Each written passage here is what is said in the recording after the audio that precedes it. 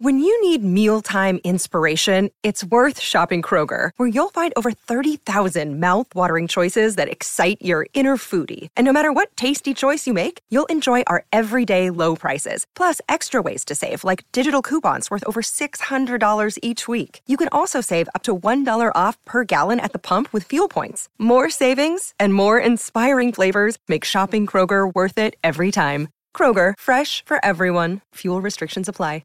Here's some tips for maintaining your Trex deck. Occasionally wash it with some soapy water or a pressure cleaner. Trex composite decking is low maintenance and won't fade, splinter or warp. Trex, the world's #1 decking brand. On 882 6PR, inspiring stories for Barra and O'Day, WA's family-owned funeral directors. Hello, my name is Tim McMillan. Welcome to another episode of Inspiring Stories, brought to you by Barra and O'Day, doing ordinary things extraordinarily well.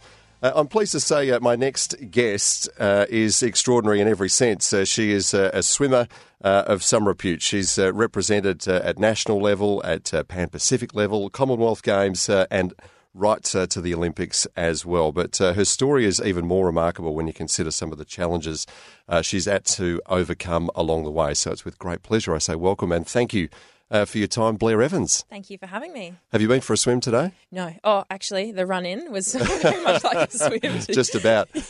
Is there ever a day in the week where you don't feel like you should be in the pool? Sundays. So I get Sunday off. You do take a day off? So that's my day where I don't even want to shower. And Yeah. I know that's gross, but that's one day that I just don't want to touch water.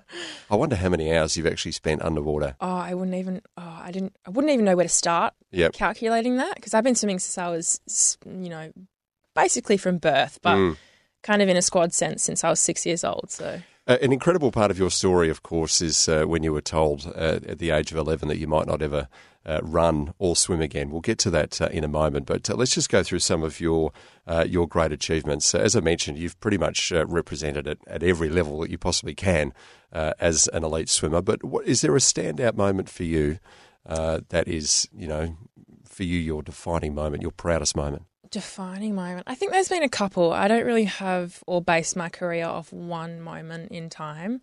Obviously, the Olympics is the pinnacle of my sport and everyone wants to get there. So I can't really put a dampener on that experience for me. London was incredible. Ups and downs, always ups and downs. But I think my most incredible moment is very simple. It was my comeback in 2016, my 400 IM at Nationals to qualify for the 2016 Games was a moment for me that just everything that I'd been through, everything that my family, my support team had been through finally paid off in a huge way. We had a lot of self-doubt in myself, and people were actually telling me that I wasn't going to get back. I was a 0.5% of getting to the Olympic Games a second time, both as a second time and then with an injury that I did have and all the surgery. So that was kind of a moment that I pinpoint in my career where it was I did it. And this was for everyone. Stuff you. Yeah. I proved you wrong. Yeah. Because you had quite a debilitating shoulder injury, didn't you? You had bulging discs in your neck. You required surgery. It's a long road back from there, I imagine. Yeah, and it wasn't just kind of one episode where I was told that I had the bulging discs. I'm up to 3 bulging discs in my neck now. So, in a couple of years, I don't think I'll be able to turn my head, but we're still here and we're still kicking. So I've just had one recently, not as bad as what I had in 2016. Yeah. But, every time I go back in and get a scan, there's something new or there's something that I have to work with, and I've learnt through my career to deal with those sorts of disappointments and setbacks, and I think it's made me who I am as an athlete and as a person now really strong. You'd have to be one of the oldest members of the Australian team, making me feel very old because I've got you well and truly covered. How old are you? I'm 27. You're 27, but you would be a veteran in the team. Yeah, definitely. And others would have probably called it a day, given your age and also some of the injuries that you've had, the chronic injuries that you just described. Yeah. What is it that gets you back in the pool and wanting to, get yourself back up to the very top level time and again? I think after 2012, I had this huge attitude shift where I hated the sport. I didn't want to be in the pool anymore. I wasn't, and this is at the most successful point of my life, 2012 Olympics. I'd done it all. I'd come home with a silver medal. And I actually turned around from that and said, I actually don't like where I am. I don't like the sport. I don't like who I am as a person when I'm swimming. Yep. And so I made the choice to move to the Gold Coast and just change up everything that I knew about myself, my swimming career, and the way I was conducting myself in and out of the pool. And that's basically where all the turmoil... What do you mean by that, conducting yourself out of the pool? I was a nasty person. I think I'm an alpha female. Everyone describes me as an alpha female, and I'm brutal. And I'll take that as a warning. I say it, I tell it how it is. Do you feel like you have to be though in a sport like that? Definitely. Where you kind of have to compete against yourself as much as anything, don't you? But then on the other hand, when I'm in a team situation and I love who I swim with, I love who I train with, and I'm not specifically nasty to anyone about personal issues. It's about more how they train. So if they're slacking off one day, I'll give them just one look and they know not to. Yeah. That's it. You get back on track. Well, can I ask you this? And you've had success both in your individual medley events as well as in relay teams. Yeah. What brings you more joy? Oh, that's a hard one. Obviously, individual success is what everyone is looking for in life. But it's definitely, I find the relays more fun. Yep. There's 3 other girls behind you that are doing their best as well to come together and create something magical. And I think Australia has a really great history of relay teams and creating exceptional results and world records and Australian records and Commonwealth records. And I think it's held in high regard to be in an Australian relay team. And I really cherish the experience back from 2010 to 2012 was a period that I really enjoyed being part of a relay as well as doing individual. Yeah. And the rest of your team, are they individually alphas as well? And do you all have to kind of just tone it down a little bit? Because you're competing against each other, aren't you, individually? And then all of a sudden your teammates, it must be a strange dynamic. Do you have to kind of mentally switch gears to go from one to the other? I think we feed off each other in that situation. I don't think anyone thinks they're better than anyone in a relay team. Obviously, when you get to the individual, you have to believe that you're better than the girl next to you. But I think as a relay team, 4 alpha females together is very, very powerful. There's always power struggles, but it's an interesting dynamic to be a part of, but one that I really, really enjoy. Okay. Commonwealth Games just gone. You obviously competed there. Yeah.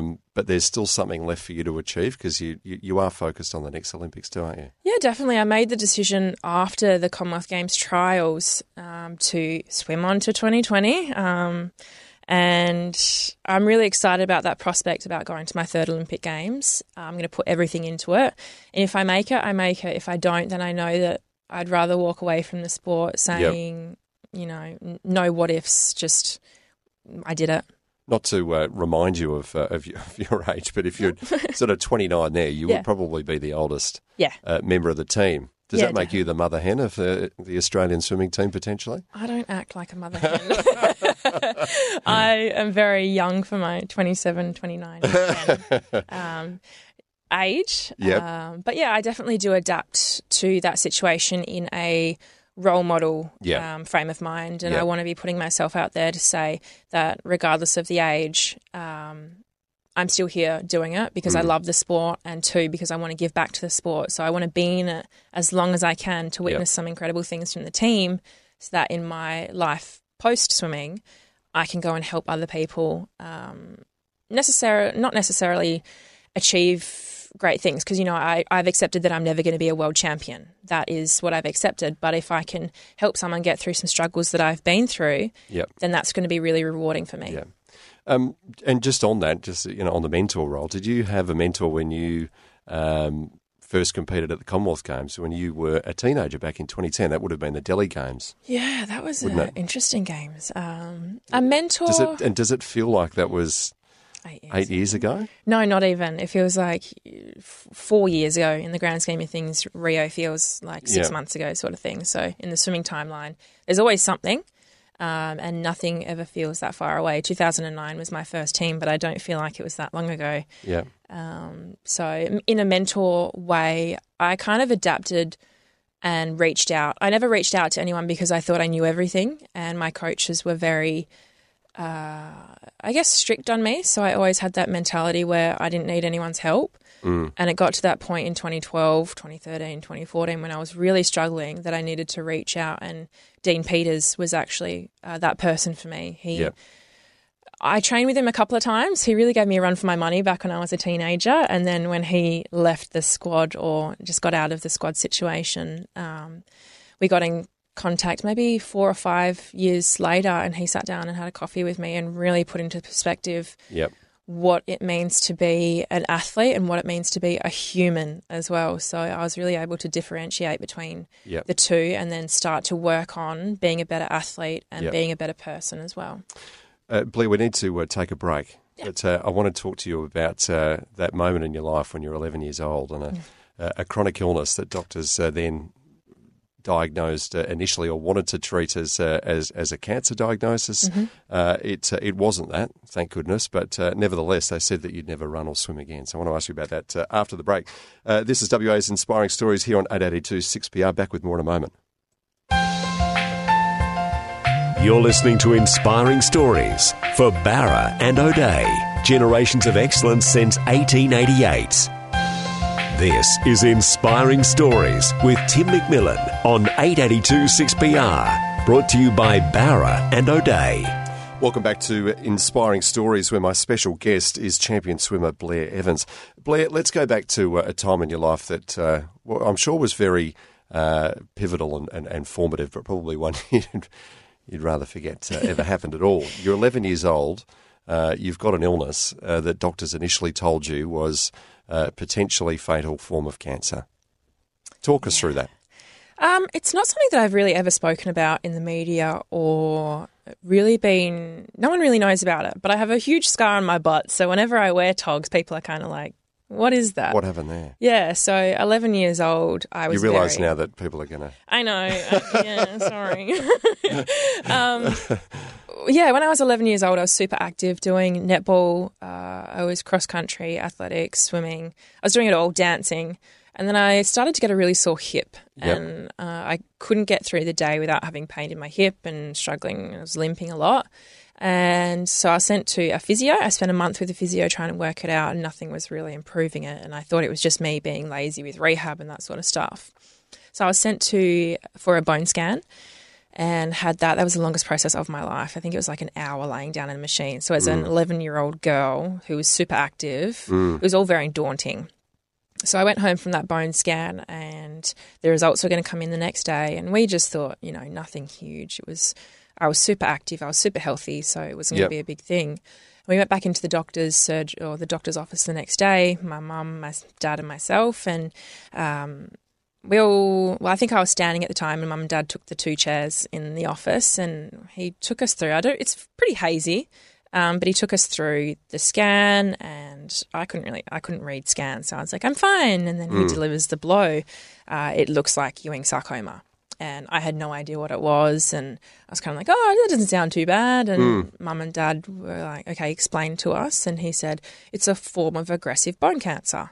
And from that moment on, it was just panic and understandably fear, and I didn't even know what the condition was. And so they said, tomorrow you're going to go into PMH and have a biopsy, and we're going to figure out if it is actually Ewing sarcoma. And so I went in the next day. The whole family huddled around at home and just researched. That must have been a sleepless night for everyone. Do you remember a sense of panic? I'm sure your mum and dad were trying to stay as calm as possible, but they must have just been tearing themselves apart. It's the first time I've seen Dad cry. Yeah. He's a very, very tough man. He's a prison officer, so he's always been he's always been super tough. And so that was the first time that I guess anyone of us in the family, I have a brother as well, who saw emotion out of him, and that kind of hit home for me as an 11-year-old that it was probably serious, because they did some research on it, and it was, almost be-all and end-all of my life. So we actually spent the night in Mum and Dad's bedroom. We all dragged all our mattresses in there and all slept together, and then I went in for the biopsy the next day. And when the results came back, it was inconclusive. So again, we had to wait. Wasn't sure what it was.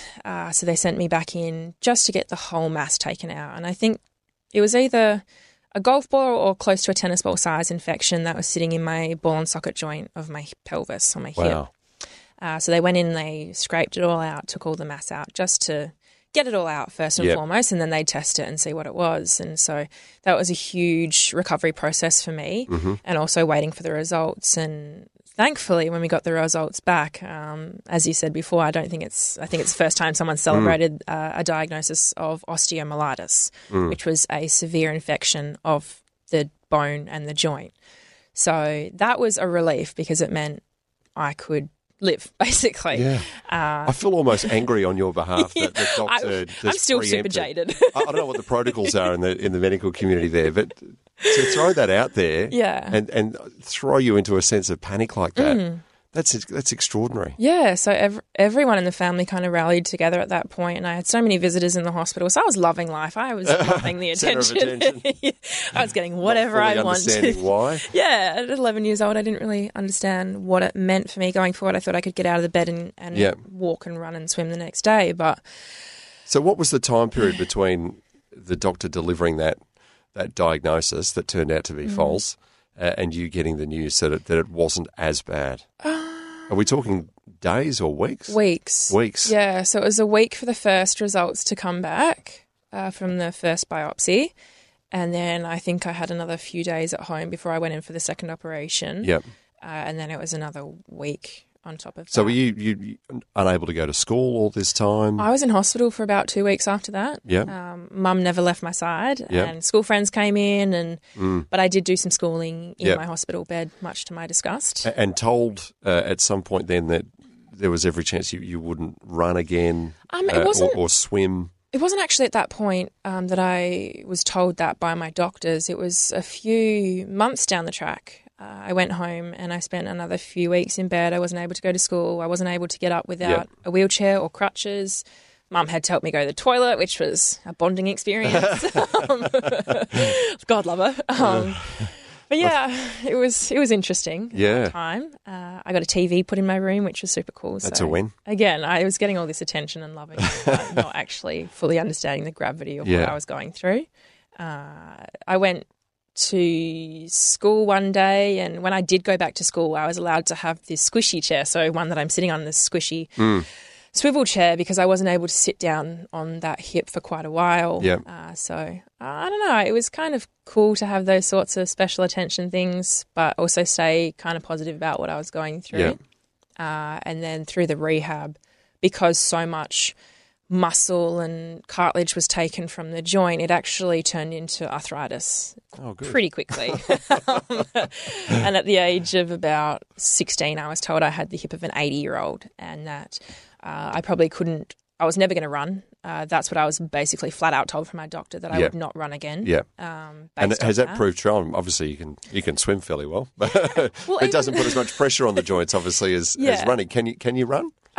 I can run, but if you ask me to run more than 100 metres, I'll struggle, and I will wake up the next morning with a sore hip. That's incredible that, someone obviously of your physical fitness can do so much in the pool, but you would struggle to run more than 100 metres without pain. To be honest, swimmers can't really run at the best of times anyway, if you ask any swimmer. We're quite hopeless on land.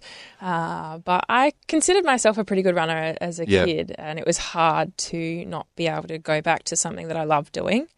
The recovery process didn't go as well for me as I hoped, and I was a little bit lazy with rehab, so I really slapped myself on the wrist for that one.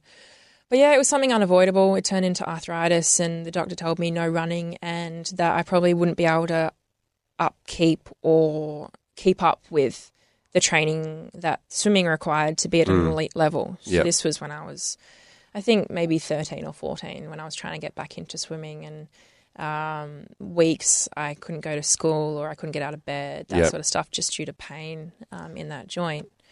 And it was hard.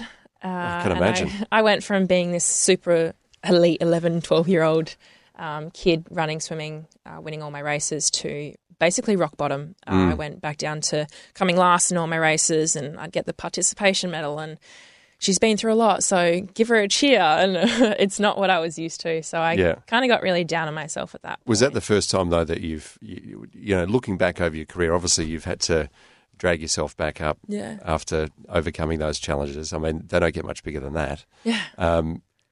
in a kind of sick and twisted sort of way? Is that what sort of enabled you to keep going up until now, that you're still going and still wanting to compete? I think so. I think I hate when people tell me that I can't do something or that I won't be able to do something. I like proving people wrong. And I think that's what I've based my entire career on, thinking back. One of those people, I remember hearing in an interview, you said at one point you just wanted to beat your brother. You have an older brother who's a pretty handy swimmer. Yep. He competed at state level. Yeah, and correct? national. Yeah. And national level. Yeah. You just wanted to beat him. Yeah, that was my sole reason for getting into swimming. I saw him doing really well. Just sibling rivalry. Yeah, it's as good a reason as any, I suppose. Incredibly competitive in every aspect of my life. Yep. And that is based off my brother and I, Jason, wanting to be better than each other at a young age. And have you beat him? Have you eclipsed him? Yes. So there's one. This is a story that I always tell when I go to a school or a swimming club about sibling rivalry. And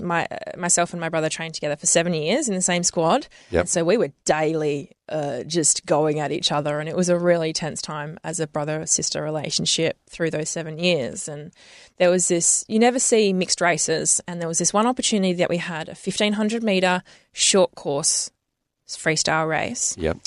And it had been talked up for weeks by the squad, and I had beaten Jason a few times in training leading up to that.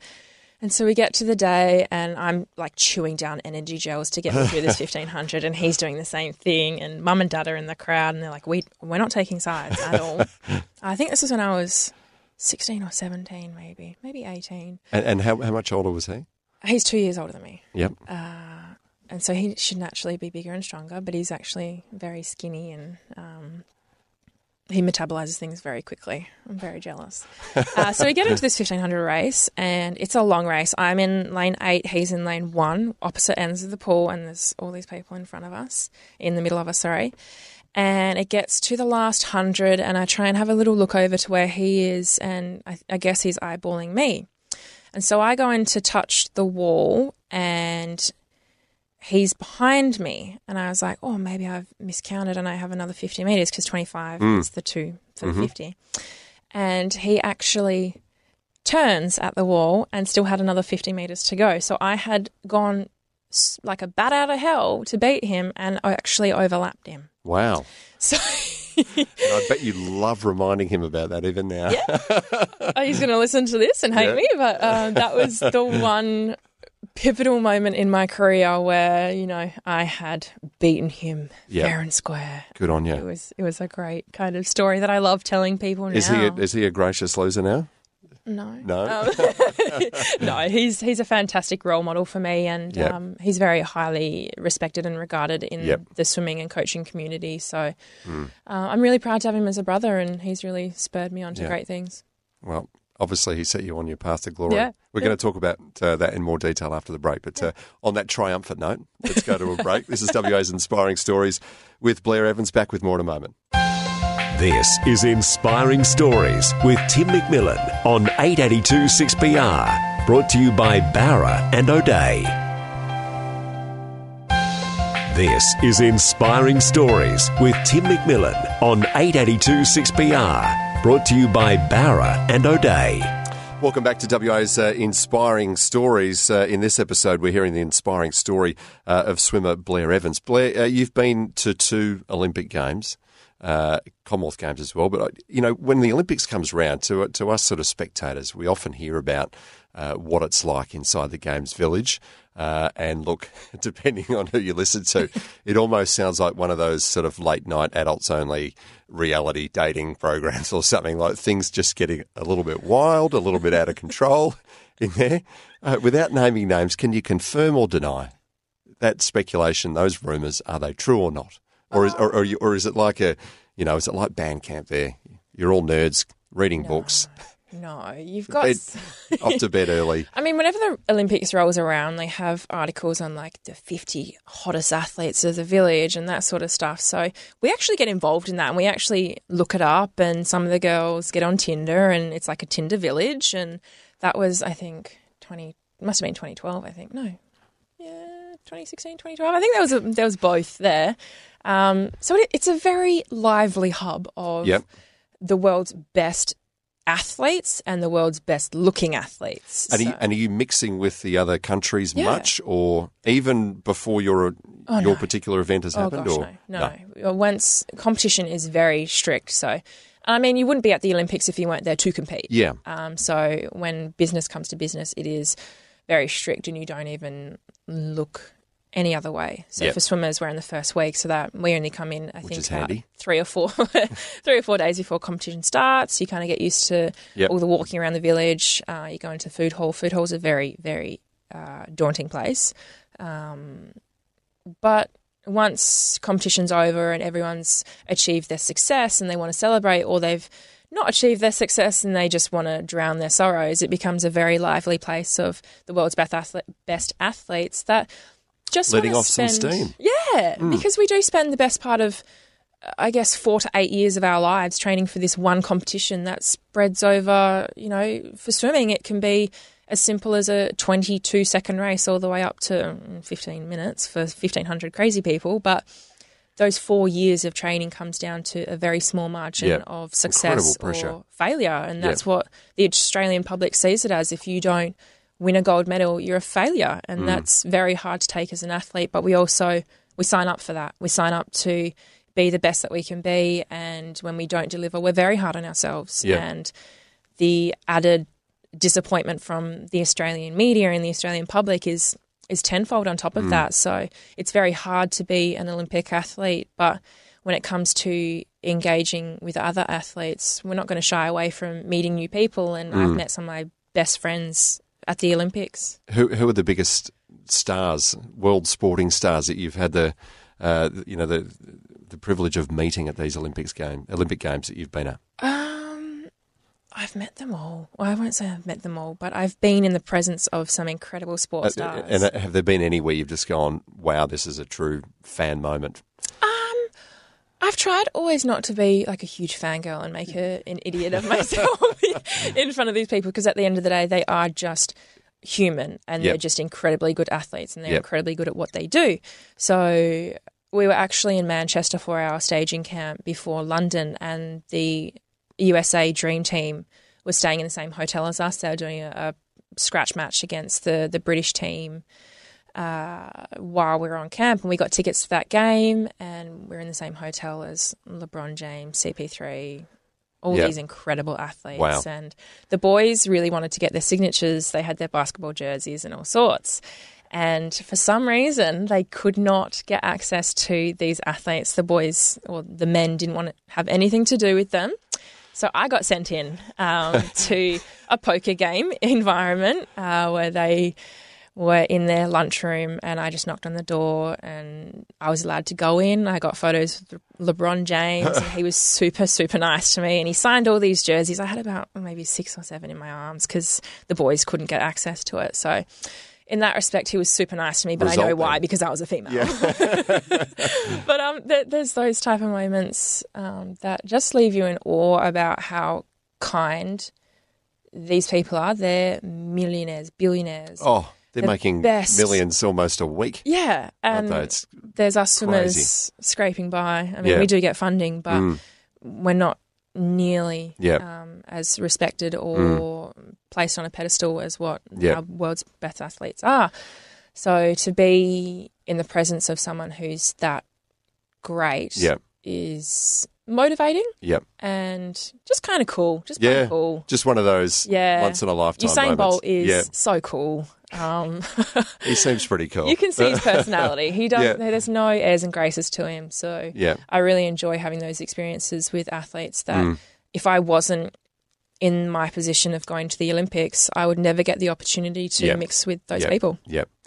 You mentioned funding there. I want to ask you about your waist funding, because that was also a moment in your career, wasn't it, when you had to do without it? Yeah. But just before we get onto that, and just your reflections on Olympic moments, the media did judge very harshly the performance of the Australian swim team at the 2012 London Games, as much for what was described as all sorts of misbehaviour and shenanigans going on. There was the Stillnock saga involving, a bunch of the blokes, and they got wheeled out and had to do this big apology in front of the media, which I'm sure was a moment they would have rather not have to go through, and would probably like to forget. But did the Australian public, led by the media, judge that team fairly, or did they get it wrong? What was it like inside the camp at that time? I think everyone has their own opinion on 2012, and being a part of that team at the time, I thought we were great, to be honest. I love the Australian swim team. It is... You were great in terms of your performance, or you thought the culture was great? Or both? A bit of both, because I do have a disheartening story personally from that games about the relay and how I got my silver medal. I wasn't selected to swim the final, even though I did have the fastest split in the heat swim, and the criteria was to be the fastest. So I lost a very incredible moment in my life due to some politics or selection criteria. That happens with every sport. Because you were in the qualification for the final, didn't swim in the final, you still get your medal. Yeah. But what was that, a bit of a hollow moment for you? Yeah, it was actually. Little bittersweet. Definitely. Yeah. After 2012, I hit rock bottom. So I think it was just hard to take at that time. It was my first Olympics. My individual didn't go. The 400 IM didn't go to plan of what I wanted it to, but I was given this second chance, which I took with both hands, and I literally swam my heart out and was able to pull out a PB for myself and split the fastest time over the four girls. And so I expected a swim in that final. And when I was told by the head coach that they had gone with another girl, which was Alicia Coots, and she was swimming incredibly at that meet. She had won a few medals already. It was both a why and a okay moment. It was something that I had to cop on the chin and go back at night and watch those four girls win that silver medal and do great things for Australia. But also I wanted to be out there, and understandable. Yeah, I wouldn't say entitled, but I wanted that spot, and that's why I swam that heat. Yeah. And so it was one of those moments. Part of the next phase after that was obviously you're back here in Perth preparing for the next big events on the calendar. You lose your waist funding at one point.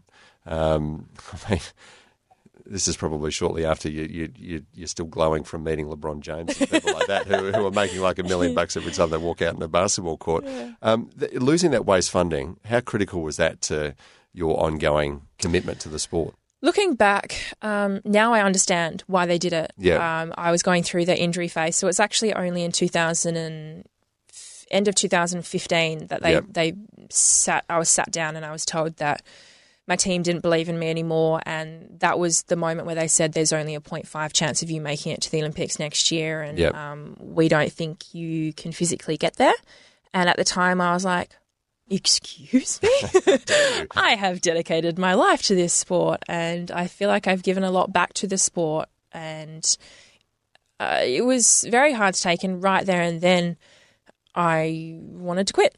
I rang mum and dad in tears, and I was like, this has happened. What do I do? Like, where do I go? I can't afford anything anymore. So at that moment, I was super bitter and I was super angry. Yep. And it took me a while to actually realise that they probably did the right thing by them and what they're investing in. And I was chewing up a lot of money on scans, operations, injections without actually performing. I was on my way back, and I don't think people appreciate how long it takes a swimmer to get back to full capacity.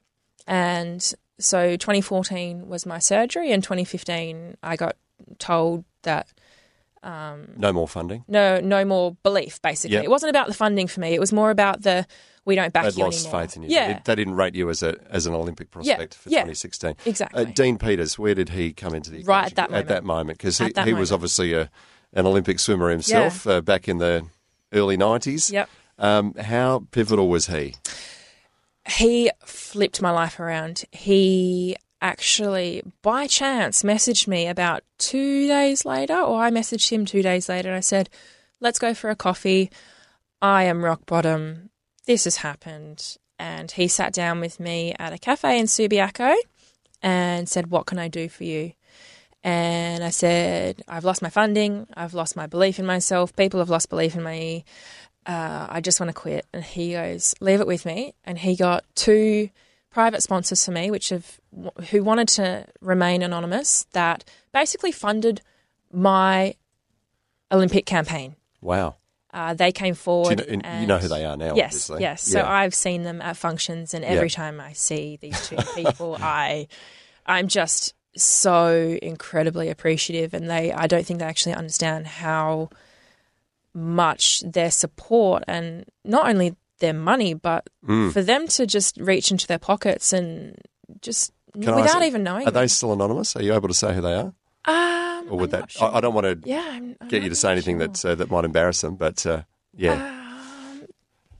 That's. I was just wondering because it's an extraordinary thing to do. They know who they are. They know who they are, and I sit on. I'm sure you're this still person's telling them how grateful you are. Yeah, I sit on this person's table at every function that I go to. Yeah. Okay, there's a clue. Yeah. So, whenever you're at a function, look out.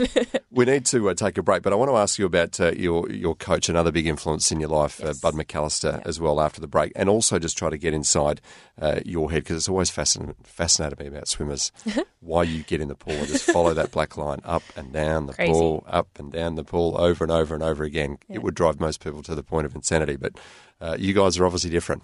Yes. So please enlighten us after the break. This is WA's Inspiring Stories with Blair Evans. Back with more here soon on 882 6PR. This is Inspiring Stories with Tim McMillan on 882 6PR. Brought to you by Barra and O'Day. This is Inspiring Stories with Tim McMillan on 882 6PR. Brought to you by Barra and O'Day.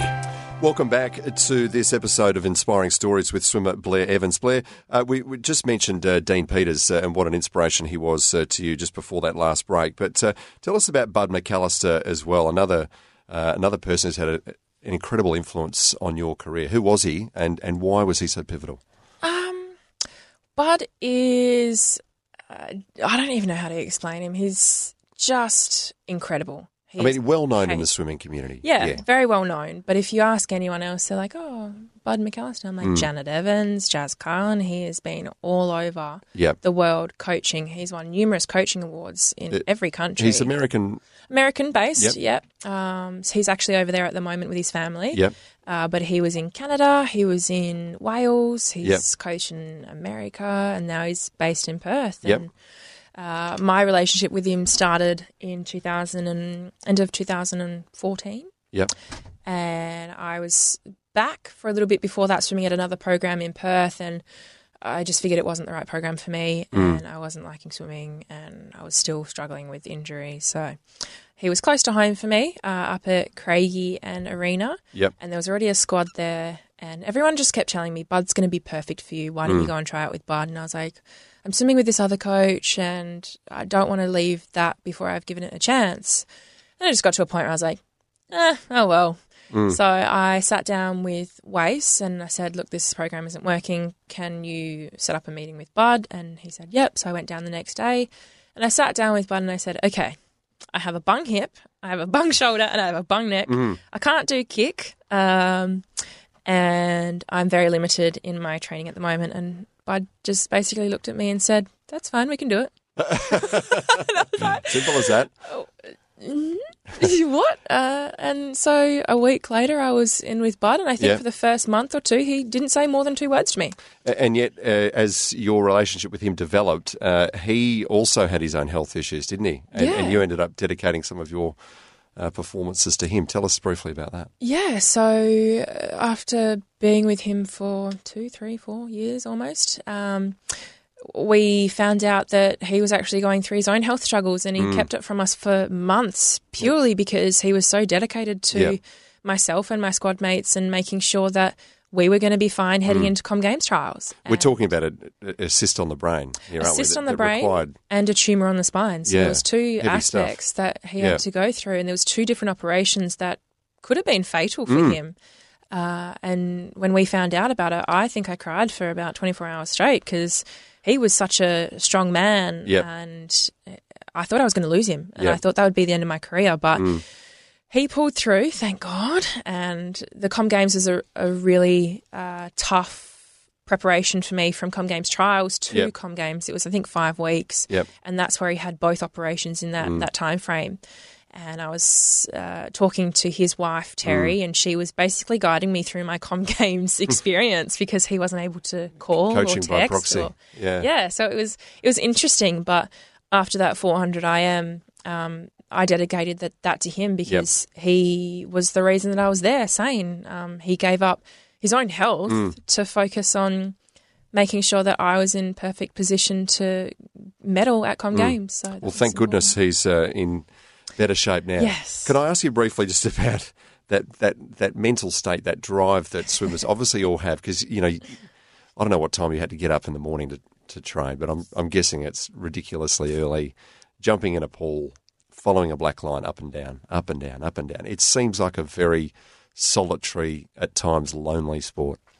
Would I be crazy in saying that I absolutely love it? Well, obviously you do. I'm quite... Because you keep doing it. I'm quite a loner. Yeah. So I enjoy the time in the pool where I get to go and just be by myself. Not by myself, because I do have squad mates and we do talk about all sorts, but being alone in the pool with my thoughts, if I've had a bad day, I can really sort through those thoughts. And it's like boxing for me, I guess. It's really therapeutic where I can just swim a 50 metres at max and then I can be like, okay, that's fine. Yep. I'm over that, and then focus on my swimming. So it's really therapeutic for me, and I just love my sport so much, and that's why I'm still here. Can I ask just lastly, because we are running out of time here, Australian athletes, I'm sure this is replicated the world over, but we do hear stories, and I think swimmers seem to be particularly prone to this, not transitioning well. Out of a professional career. Yeah. You know, recently, obviously, Grant Hackett comes to mind. Have you thought about your own transition out and how you're going to handle that? I was hopeless when I was young. I wanted to swim forever, and I thought that was a possibility. But now I'm 27, and I realise that I have to kind of grow up and join the real world kind of soon. And what does the real world hold for you? Saturday and Sunday, I started a Pilates course. So Pilates is something that I've used over the years in my own rehab purposes and something that I've really developed a passion for. So I'm actually starting to become a Pilates instructor or teacher so that I can come back and help others like me who haven't got the best bodies and that can work with me to create something pretty special. And I think when you talk about transitioning out of the sport and how some people are successful and some people aren't, it's all about the support network behind you. And I have the best friends, the best family, and the best team behind me. So I think I'm going to be all right once I get out of it. Can I say, given the profile that you have when you are in the spotlight in this day and age, when you can build a social media following, Facebook, Instagram followers, using that as a base then to launch yourself into a post-sport life, is it easier, given that you can kind of build that fan base and have an Instagram following, which has a commercial value? Does that make it easier to transfer into the next stage of your life? Well, yeah, I think it's easy in the way that we get to build our own brand now. We get to literally engage with fans and build a brand that we're really proud of on our social media. We don't rely on anyone else to build that for us anymore. And we do get help, but it's important in a day of social media influencers and people, Insta models, it's really important to stay true to myself and build something that I can be proud of going forward, and I can work with other people, kids, families, whatever it is, and that I can be really, that I've already developed a good image for myself, and that's really important for me going forward, is that I have one that is full of positive mind frame. I have that determination, and like I said before, if I can help one other person get through something that I've been through or get through something in their life that they're struggling with, then that's my swimming career summed up. Like I've done what I wanted to in the sport, and I've lasted a lot longer than some others would. And that's a testament to myself and my character, but I also wouldn't be in this position without my sport. So I think it's really important to establish that good brand for myself. If I wanted to work in media or stay with Pilates and help people or combine all of them, I have that platform to do that. You've got the ability to do that. In the meantime, though, let's focus on Back in Tokyo. The pool. Tokyo 2020. I want to go see some surfing. Yeah, exactly. Thank you so much for coming in and sharing your story. Really appreciate it. Good luck with the training. Thank and we you. look forward to seeing how you go and what Blair Evans gets up to after that. Thank you very much. Thanks again. That's the inspiring story of Blair Evans here on 882 6PR. Everyone has a story to tell. This one is brought to you by Bowra and O'Dea. We look forward to you joining us again next time as we unearth another WA inspiring story. Want to witness the world's biggest football game? Head to iCanWin.com.au, predict Australia's score with a crystal ball, and it could be you and a friend at the FIFA World Cup Qatar 2022 semi-finals, all thanks to McDonald's. Maccas, together and loving it. TNCs apply.